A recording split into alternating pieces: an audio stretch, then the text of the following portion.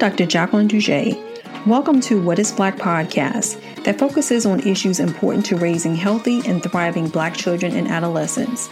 As a pediatrician and mom of color, I saw the need to create an additional educational platform to reach parents raising kids of color to address issues and challenges that are not always discussed in the pediatrician's office. Thank you for joining us for this week's conversation.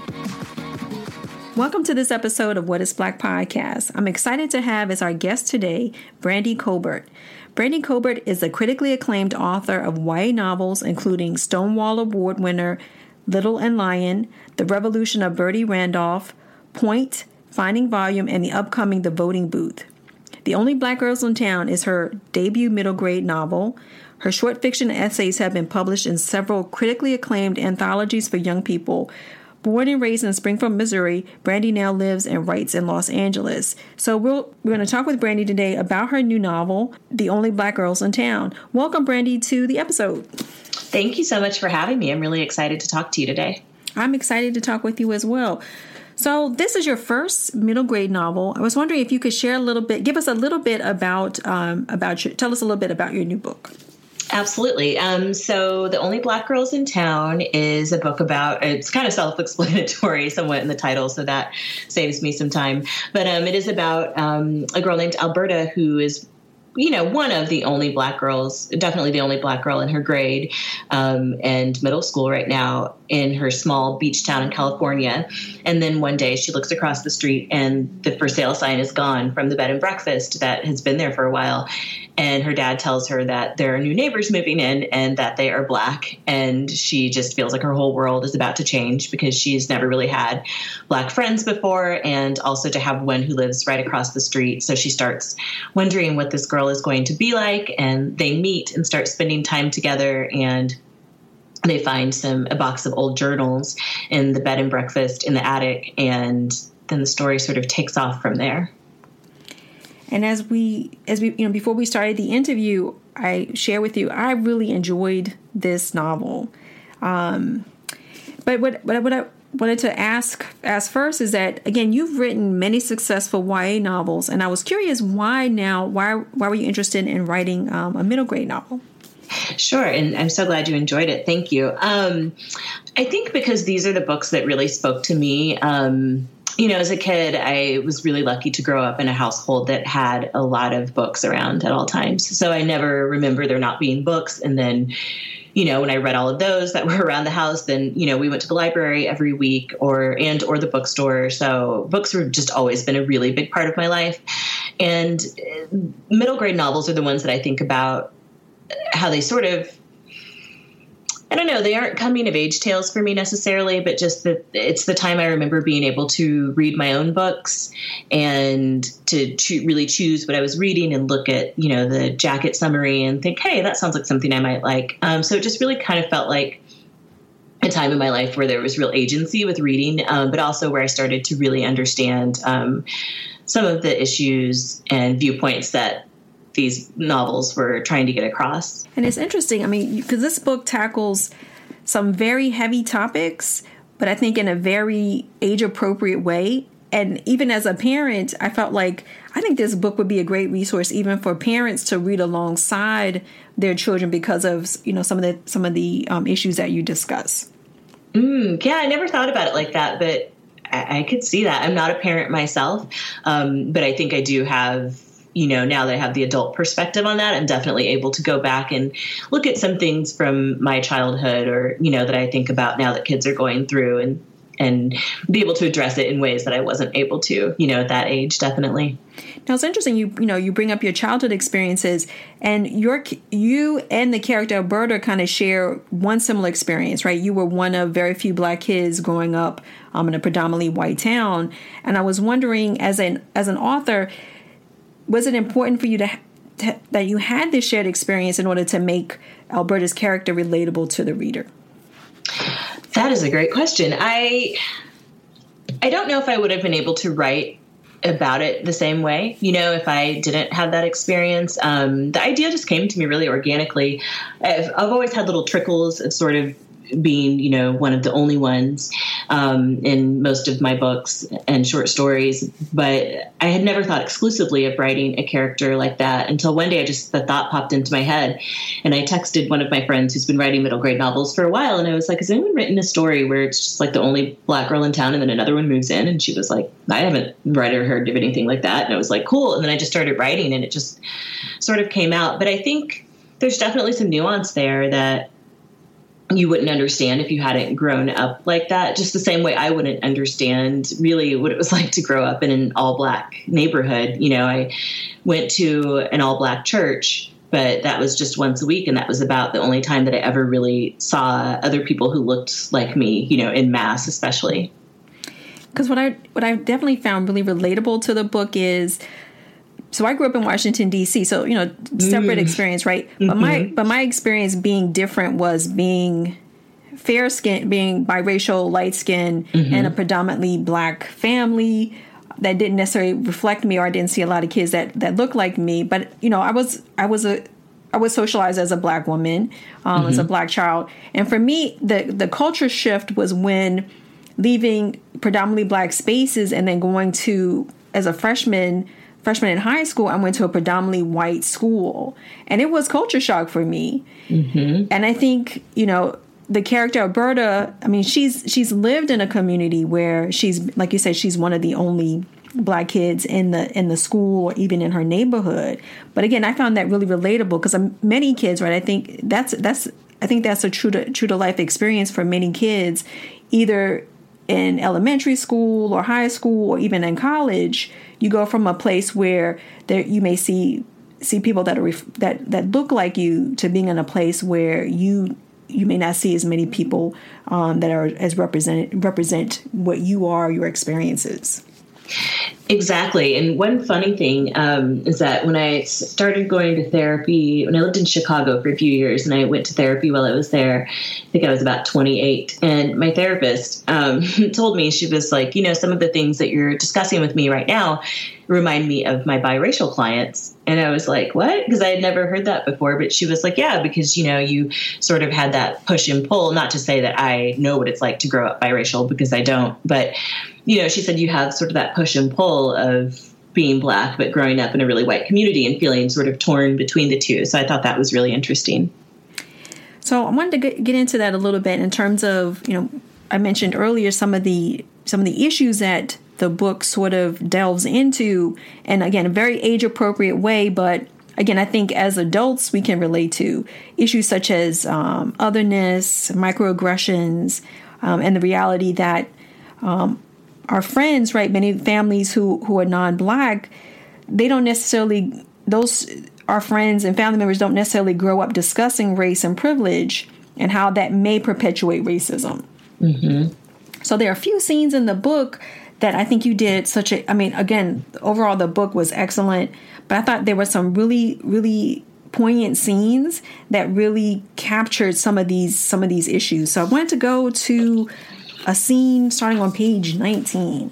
And as we talked about earlier, I wanted to make sure that I didn't give away too much information. And I was wondering if you could, I have my copy of the book. And I think on page 19, starting that first paragraph from page 19 to 20. Okay, definitely. So I'll start out on the previous page where her best friend Laramie is talking, and she says, Alberta says a new family is moving into the bed and breakfast, and Laramie says, no way. She takes the first bite of her waffle cone with a hearty crunch. Someone's finally moving into the Harris Inn? Yeah, and my dad says they have a daughter our age. They just moved in today. Finally, we'll have someone our age on my street. Well, technically you have Nicolette. Nicolette is the worst person I know. Laramie laughs. Come on, Alberta, the worst? I stare at her. Give me one good reason I should like Nicolette McKee. I don't know. She was just up here with her brother and Nanny. I saw them outside and she said, hey. So just because she said hi to you, she's nice? Laramie sighs. I didn't say that. She's not the worst person I know. Ugh. I hate when Laramie gets like this. Like she's forgotten all the terrible things Nicolette has said to me over the years. I wouldn't forget if someone had said those things to her. Well, the new neighbors are Black, I say, getting back to what we're supposed to be talking about. I don't want to think about Nicolette. Nice, Laramie says. Nice? I take a bite of buttered pecan and roll the cool cream around in my mouth until it melts on my tongue. I feel like she should be saying more than nice, but I guess I don't know exactly what I want her to say. I think it's really nice. There definitely aren't any black people on my street. There are barely any at school. What about Rashawn and Noah? Laramie says. She's counting them off on her fingers, which makes me feel weird. You forgot about Deanna, I say after a few moments. Oh, right. And she's going into 9th grade. Exactly. She doesn't even go to our school anymore. Even if she was there, 4 people isn't a lot. I'm the only black kid in our grade. Laramie looks down at her cone, nodding silently. I guess I never thought about it. You're just you. You're Alberta. You blend in. I don't really think about you being black. I get that same tight feeling in my stomach, like when she was counting names on her fingers. I want to say that, yes, I am Alberta, but being part of Alberta is being black, and I don't blend in here in Ewing Beach. That is something else I know for a fact. Oh, man, I'm getting like goosebumps just thinking about that. Because, again, it's like, for me, this scene sets up the fact that, in the book, Laramie is white. And as Alberta says, she's black. And Laramie doesn't see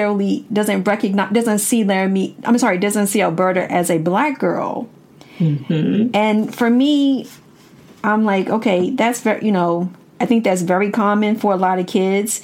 And later on in the scene, there's this sense that Alberta doesn't want to upset Laramie, right, by letting her know, well, you kind of hurt me because you don't see me. Mm-hmm. And I was wondering, as you wrote this scene, had you thought about that in terms of setting up the characters, especially Laramie's character, sort of being colorblind in her friendship with Alberta? Definitely. Laramie is sort of a combination of many, many friends I've had, in my life. And especially when I was younger, when I was Alberta's age, I grew up, I was a kid in the 80s and a teenager in the 90s. And so I think that was like peak time of the colorblind phenomenon. Like, I don't see color, you're just Brandy.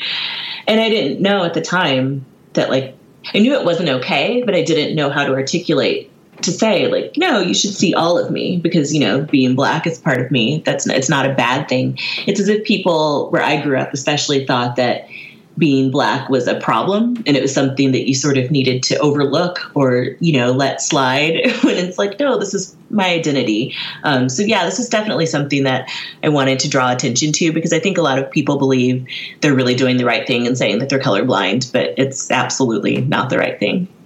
So again, I think, this book, because of issues that you brought up, in terms of colorblindness, I think even, again, it makes it a universal book because whether or not a child is black or white, Asian or Hispanic, I think there are many times when kids of color do experience this, where, their difference is kind of made to be unseen. So therefore they're not fully seen in their full identity.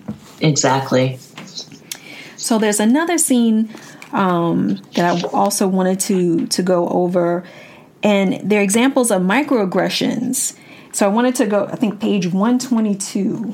So I think so I think it's those last 2 paragraphs that sort of where it's alluded to. Okay, so this is Edie's first day at school. The other black girl has moved in across the street. And it says, Edie looks at me. My English teacher thought it was you, she said. My eyebrows shoot up. Mr. Williams thought you were me? No way, Laramie says, dragging a fry through her little paper cup of ketchup. You don't even look alike. Well, he called me Alberta. Edie shrugs. And when I corrected him, he said he thought I'd done something different with my hair. Oh, yeah, that used to happen to me and Alex Garcia, Oliver says, looking up. I guess 2 brown kids with G names was too much for them to keep straight. Edie laughs with him, and she doesn't say anything else about it after that, but I can't stop thinking about it for the rest of lunch, just like I can't stop thinking of earlier when the assistant principal thought we were cousins. Oh, my! Again, right? I think that happens so often, and I love how friend Oliver, Alberta and Edie's friend Oliver, also states that that's happened to him, and so there's that shared experience. And again, Laramie's sort of dumbstruck, like, "Oh, that happened," and I didn't understand it. So you can see that Laramie's starting to process things, I think had Edie not come to live across the street from Alberta, I don't even know if Laramie would have really had these opportunities to really kind of start to unravel some of the things that are going on between, especially what Alberta is going through with other kids in school. Right. I think she finally sees examples of like, oh, these things maybe you've mentioned to me in passing, or, that I've heard you talk about before. Like, it's not, I don't think that she didn't believe her, but she didn't see it. I've had friends do that, from when I was younger, just like, oh, we didn't understand this thing that you were talking about. And it's like, why didn't you just believe me when I was telling you the first time? So I definitely wanted that moment where she, like you said, she starts to process it. And then also Oliver chiming in. It's like, hey, this happens to other people too. Like, this is a widespread phenomenon. Like, this is a problem. I wanted her to really start to see that sink in. And I think also what's very interesting in terms of the dynamics between the characters that you set up is that I think, like you said, Alberta has mentioned to Laramie before, we talked about the earlier scene where Nicolette has said some unkind things to her, and Laramie is not fully understanding that these unkind things are just more than unkind things, right? Mm-hmm. In some ways, I mean, in a lot of ways, they're very dismissive and racist. Right, exactly. Racist things. And it's interesting, until Edie comes into the picture and creates this dynamic where Alberta feels comfortable to really kind of like, take a side, like, okay, yeah, I can really express myself. And then there's someone else to sort of, I guess Laramie has someone else to sort of be a witness that this is occurring. So I found that very interesting, how adding Edie, adding Oliver as characters kind of create that opportunity for these conversations to occur. Yeah, definitely. And I think as I've gotten older, and because my town was just, where I grew up was just really, really white. It wasn't just that there weren't that many Black people there. It was like there were not many other races or ethnicities there at all. And as I got older, I started making friends and moved away and started making friends from other ethnicities and seeing like, oh yeah, we go through a lot of the same things, and like being able to not relate entirely on everything, but understand there was like a shared experience there. So I find that really valuable to me, as a person, and then to also put that in a book as an example, I guess. Yeah, and I think what's also nice too is over time in the book, Laramie's character grows, right? So you have so many interesting and pivotal characters, and I think you've done such a great job of seeing the growth in them. Because Laramie has her own storyline as well, and she experiences her own growth as a young girl, and also in respect to her friendship with Alberta. And again, I wanted to kind of talk with you about that as well. How is it that as a writer, what's your process to assure that each of your characters has a story arc and not just be this one-dimensional character? I mean, because again, she's not only a friend, she's an ally. I mean, and there's so many layers to Laramie, right, in this story. I can't give away too much, but I think she's a wonderful character in the book as well. So again, just intrigued in terms of the writing process. How do you create those characters? Yeah, I'm glad you see those layers to Laramie, because sometimes I wondered, like, is she too? I'm sort of known for writing unlikable characters, and I don't actually think that's an insult, but I wanted people to see those nuances and that she's not just this one thing. For me, I think it's just been practice. This is my 5th book that will be out, and I've definitely written some books before where my editor has come back and been like, but why is this character here? And like, they don't really serve a purpose. So I've had to either just, kill my darling, as they say, or work around that, or just make them a more full character. So I knew that I didn't want her to come across as one-dimensional. Like you said, I wanted her to be this character who has room for growth, but, also has her own things going on. And maybe you understand why she's acting the way she does a little bit. And also, like, 7th grade is so tumultuous. So I just wanted to get in some of that and be like, everybody's going through really hard stuff right now. Like, this is 7th grade. This is middle school. We're taking a break from this episode to share information about another podcast that I'd like to listen to, Generation.Mom, hosted by moms Laura Schulte and Jen Rout. Laura and Jen candidly discuss real-life experience as modern-day moms and highlight women who create space for both their individual identity and being a mom. The podcast is designed to guide, connect, and support women navigating modern-day motherhood. Stay tuned as What is Black will be featuring them during a bonus episode airing later this month. You can check out generation.mom anywhere you listen to podcasts and on Instagram at generation.mom. So the last scene that I wanted to mention in terms of, like, again, the progression of characters is actually one of Alberta's dads, her dad, Elliot. So, as we talked before the interview, I think the one thing that strikes me as a parent is when your child is telling you, I'm having problems, right? Either someone's talking about my hair or talking about the color of my skin. And as a parent, you want to do as much as you can to reinforce, you're beautiful, you're smart, you're just as good as them. But then there's a light bulb moment when there's an incident at school or an incident that occurs, and then it finally sinks in. It's not just enough as a parent to say you're good enough, right? You really have to ask some more probing questions. And again, for me, it's a light bulb moment. So especially for her dad, Elliot. So I think the scene starts on page 213. So this is Alberta and her dad in the car. Her dad's name is Elliot. Elliot says, "We already know you're good enough. The best at camp, right?" I'm talking about her surf camp. And her instructor, Irene, at the beginning of the novel had told Alberta that she was the best in camp, and she tried to whisper it to her, but her enemy, Nicolette, overheard. And so Alberta says, "Yes, but that's only what Irene said. Everyone gets a trophy, so there's no proof." Elliot tilts his head at me. "But if you know it in your heart, and your surfing instructor said that's what she thinks too, why do you need a trophy to prove it?" I look down at my lap. Nicolette told me Irene was only saying that to make me feel better, about being different. The stoplight turns green, but Elliot takes a few moments to go. He's just staring at a point over my shoulder, for so long that a car finally honks at him to get moving. "She said that to you?" he asks, finally putting his foot on the gas. "Yeah, right after Irene walked away." Elliot looks mad, and he usually tries not to get angry in front of me, so this must be a big deal to him. "I'm sorry, Al. She should never have said anything like that to you. She shouldn't even think like that," but he trails off, shaking his head. Maybe I'm the one who shouldn't have said anything. I don't want to make Elliot angry, especially not so early in the morning. Neither of us says anything else the rest of the way. Elliot gives me a hug before I get out of the car, carefully holding his travel mug. "I'm sorry you have to put up with ridiculous things like that, Al," he says into my dreadlocks. "Ridiculous people. You know what she said isn't true, right?" I nod as we pull away and start to open the door. "Al?" I look back at Elliot, whose face is full of concern. "I really want to know you hear me when I say Irene didn't tell you that because you're black. She told you that because it's the truth, okay?"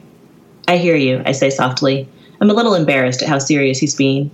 "Thanks, Elliot." Oh, man, I have like tears welling up in my eyes as I'm hearing this. Because, I think I've had similar experiences with my sons, right? Again, like I knew the issues that they were dealing with in middle school. But, there was a moment or moments when, like, we had these conversations, and it was like a light bulb. And as you reread it, it got to me as well. It says the light turns green, and to me, it's almost like that. Again, that's like the light bulb. It's a proverbial light bulb.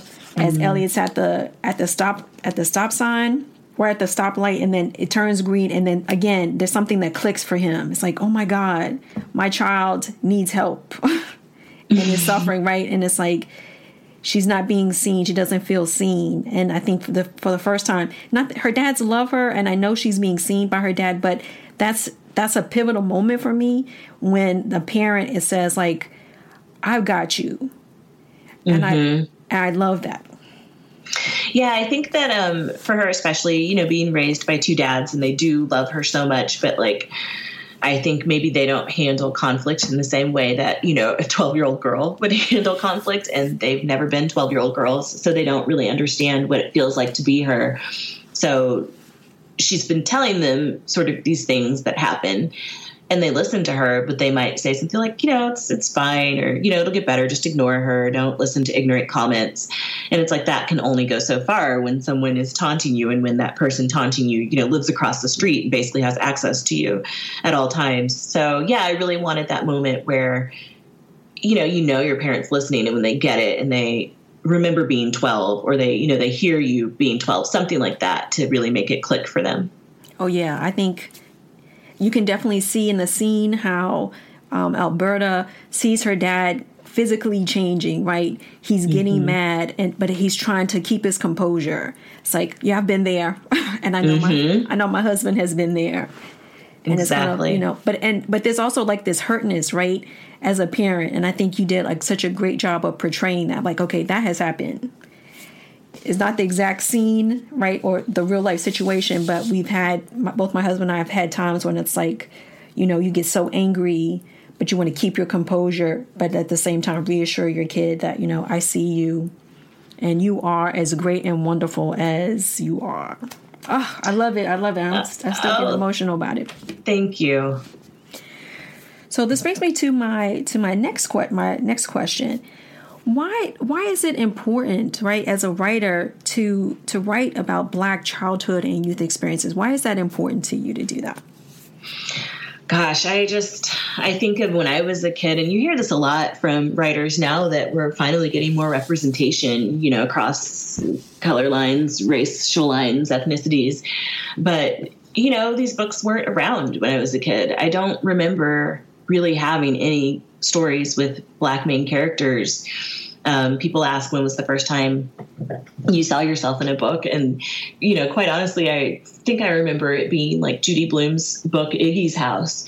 And that was just like about a Black family who, it wasn't even from the Black character's point of view. It was about a girl whose best friend moved away, and then a Black family moved in on the street, and they were the first Black family to integrate the street. And that actually was my family's experience as well. And we were met with, there were some very nice neighbors who made us feel welcome. And then there were also some very racist neighbors who made us know that we were not welcome there. And that's the first time I saw myself in a book. And it's just like, that's not a healthy portrayal, So I really want to just write about kids like me, so they have those, so they see themselves and they know that. I'm getting a little emotional now. Just know that they're important and that they are seen and heard. I remember growing up, and again, this was like the 80s, 90s. And so, there was no like DVR or anything. We were all very much just watching what was on the network. And seeing, commercials. And if there was like a Black person in one of them, if my mom or dad was out of the room, I would just yell to them, like, there's a Black person on TV, because we weren't used to seeing it, and just, it made you feel whole. And even now, if I'm watching TV and I see a commercial on, and it's just like a Black family sitting around eating Cheerios, like, I'll just get choked up, because I'm just like, yes, like, we exist. We sit around a breakfast table just like you, and we eat Cheerios. And, I got a lot of validation from my parents growing up, and they definitely, even though we were raised in a predominantly white area, they made sure to let us know that, being Black was something that we should be proud of. And they bought me anything that they could get their hands on that was a good representation. So I always had, like the one Black Barbie or the Black version of whatever doll was out at the time. But, I just didn't really, there's nothing they could do about the books that weren't there. And so I just really want kids to know not only that like they matter and to be seen, but to have different versions of us out there. Because when I was growing up, I was made to think being Black was one specific thing, and that, because I wasn't necessarily that thing or that other thing, then people were saying like, you aren't Black, or you aren't Black enough, or this is too white, So just letting kids know that there is a variety of things you can be, and that isn't dictated by the color of your skin. So I'm going to go into quick fire questions as I make sure I'm not so emotional. So my quick fire questions. If you could go anywhere in the world for your next vacation, where would it be? It would be France, actually. I've been thinking a lot about France, either Paris or since I'm over there, I think I would have to do everything. So like the south of France, I would love to go see them. Sounds good. Brandy, what 3 words best describe why you love to write? And I will give you a sentence for that. And it's just, I love words. Okay. And what is your favorite flavor of ice cream? So this is really hard for me to choose. I eat a lot of ice cream. But I think my favorite right now is this. I think it's a local brand, but they may be expanding. It's called Cool House. And they have a flavor called Bananas Foster, and it's just so good. It's just like banana flavored ice cream, but no bananas in it, which I prefer. And then like caramel, it's so good. I highly recommend it to everyone. Oh, that sounds good. Yeah, it's really delicious. And then the last quick fire question is, why do our stories matter? Because there are so many stories out there, and the more we hear about other people's stories, the more empathetic we can be. And then I really think the world would just be a much happier, more equitable place. Brandy, this was a wonderful conversation. Thank you so much for spending time with me and sharing your wonderful story. And I hope all our listeners will definitely pick up a copy of the book and enjoy Alberta's journey. Thank you so much for having me. I loved talking to you. It was a pleasure. Thanks for joining us this week on What is Black Podcast. You can follow us on Instagram, Twitter, and Facebook. And for more information about the podcast, our blogs, and subscribe to our upcoming newsletter, go to our website at whatisblack.co. As always, subscribe to the show to catch every new episode. And don't forget to leave us a review so we can continue to bring you fresh content. Until next time, thank you for listening.